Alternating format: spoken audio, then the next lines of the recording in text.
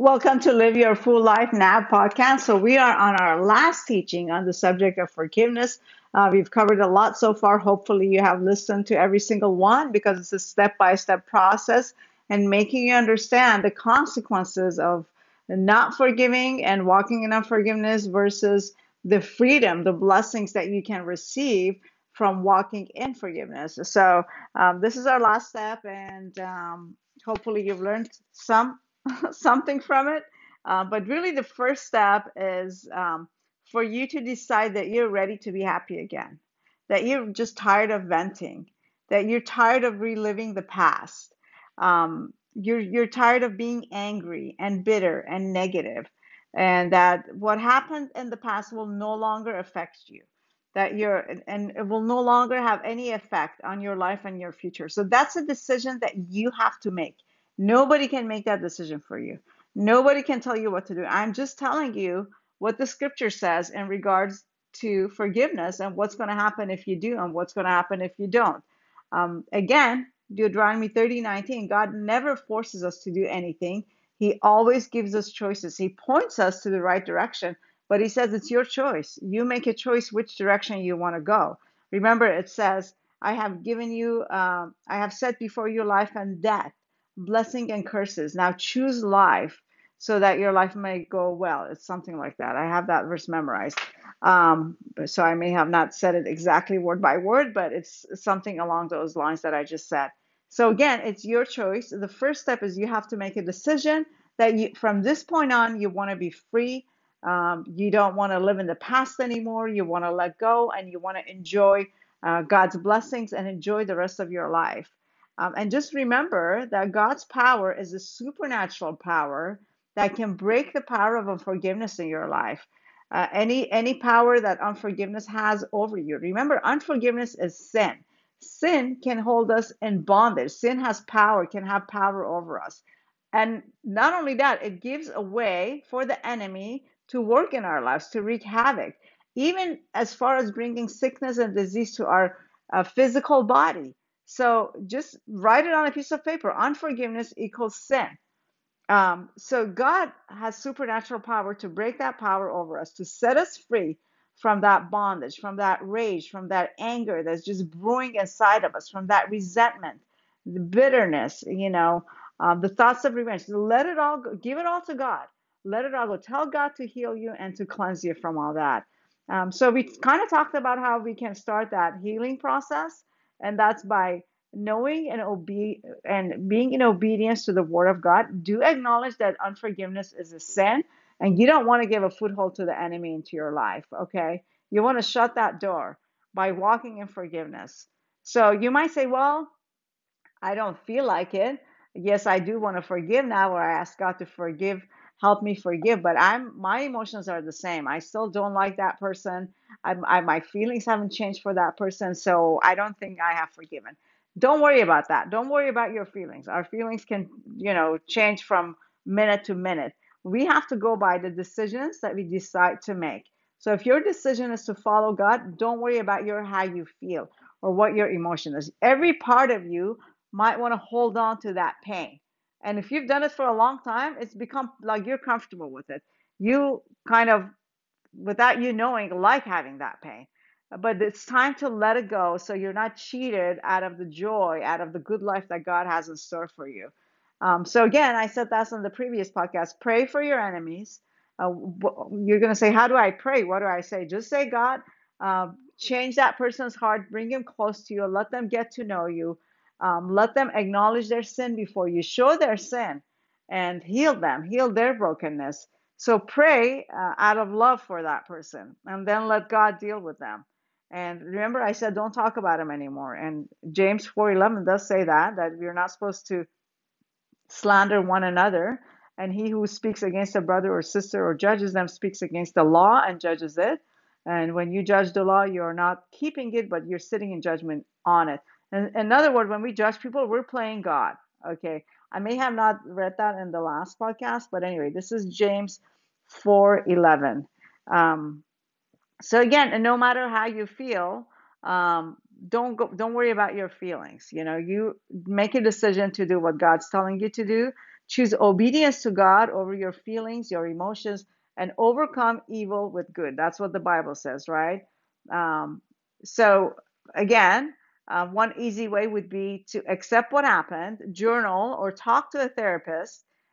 Choose to go to a therapist, or you can choose a trusted, we call them a safe and somebody who's safe and sane, as one of the Christian psychologists points out, is somebody that you can trust who's safe, who wants the best for you.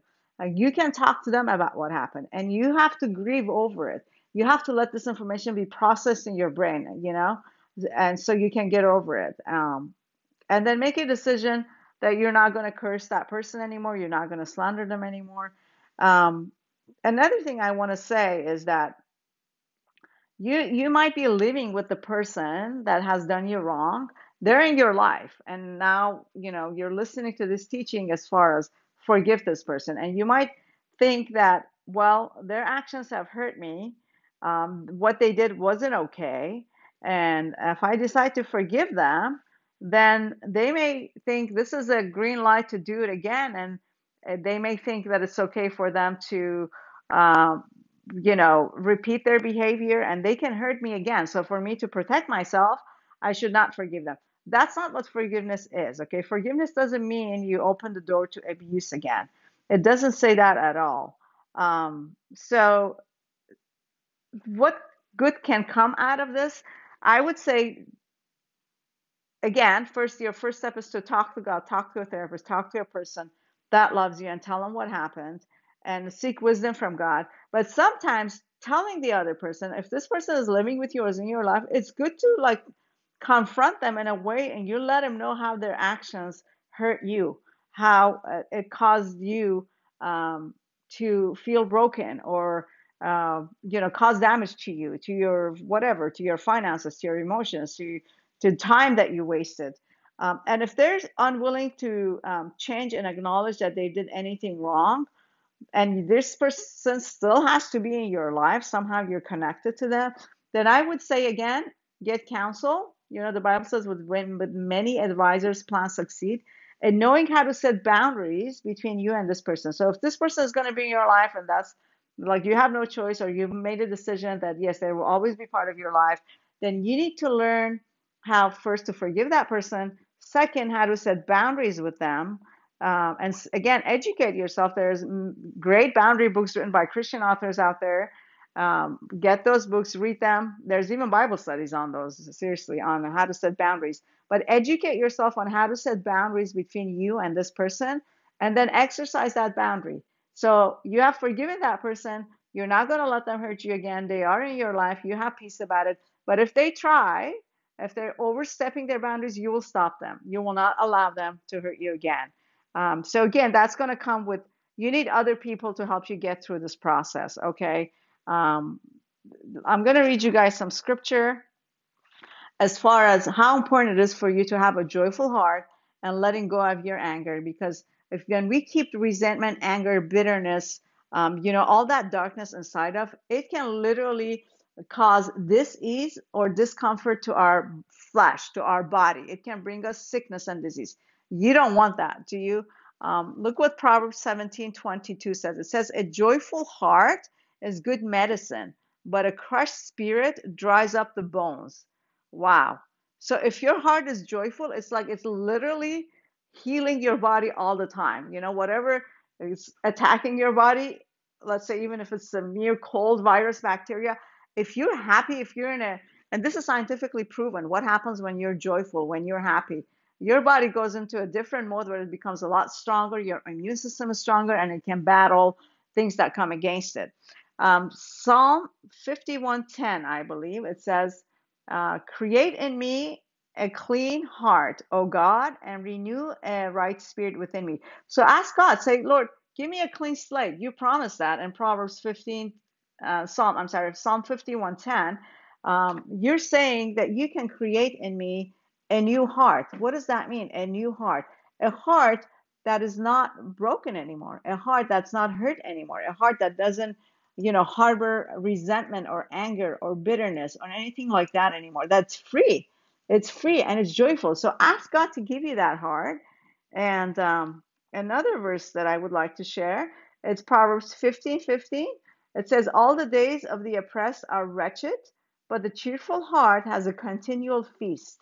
So, what is it saying? God wants you to have a cheerful heart, brothers and sisters in Christ. Listen to him. He wants you to be happy. It says, if you have a cheerful heart, it has a continual feast. You're continually happy. You're full of joy. Don't you want that? And just imagine how much you're going to benefit people that are in your life, people that are connected to you, if they see you joyful, if they see you full of hope, if they see you full of light, that you're not holding on to anger. Because trust me, when you hold on to unforgiveness, it is not just affecting you. Not only you open the door to the enemy, it is affecting your physical body, your health. It is also affecting people very close to you, immediate family. It's affecting their lives. So it's doing a whole lot more damage than you think. So if you think you're entitled to hold on to unforgiveness, but see what this entitlement is bringing you. And honestly, give up that entitlement to God. Say, I don't want it. I forgive. I let it go. Pray for that person. Obviously, the enemy influenced them to do or say things that hurt you, and let God to heal your heart. All those verses, look it up again. Proverbs 17:22, Psalm 51:10, Proverbs 15:15. Write them on a 3x5 card, carry them with you. And again, most of you would need, if there was a traumatic event in your life, you would need the help of other people to go through um, this time of confessing and mourning and healing. But once you come out of it, you're going to be a new person. And if you say, no, it's too painful, I don't want to deal with it. Well, how painful it is to live like this for the rest of your life. And again, it doesn't just affect you, it affects your loved ones. So if you're not going to do it for yourself, do it for your loved ones. Shut the door to the enemy and say, no more, you can't operate in my life anymore, because I'm in obedience to God and I'm walking in love, even with my enemies. I have forgiven them. So trust me, you will benefit from it. Trust me, you're going to wake up full of energy, joyful, happy, looking forward to a bright future. You're going to start being creative and making plans for a good life. Why? Because you chose to obey God. So hopefully this teaching shed some light on how God sees unforgiveness in our lives and how he wants to help us to let go, and he wants to heal us. So I'm going to end this teaching here. And until the next teaching, which is going to be a new topic, God be with you and God bless you.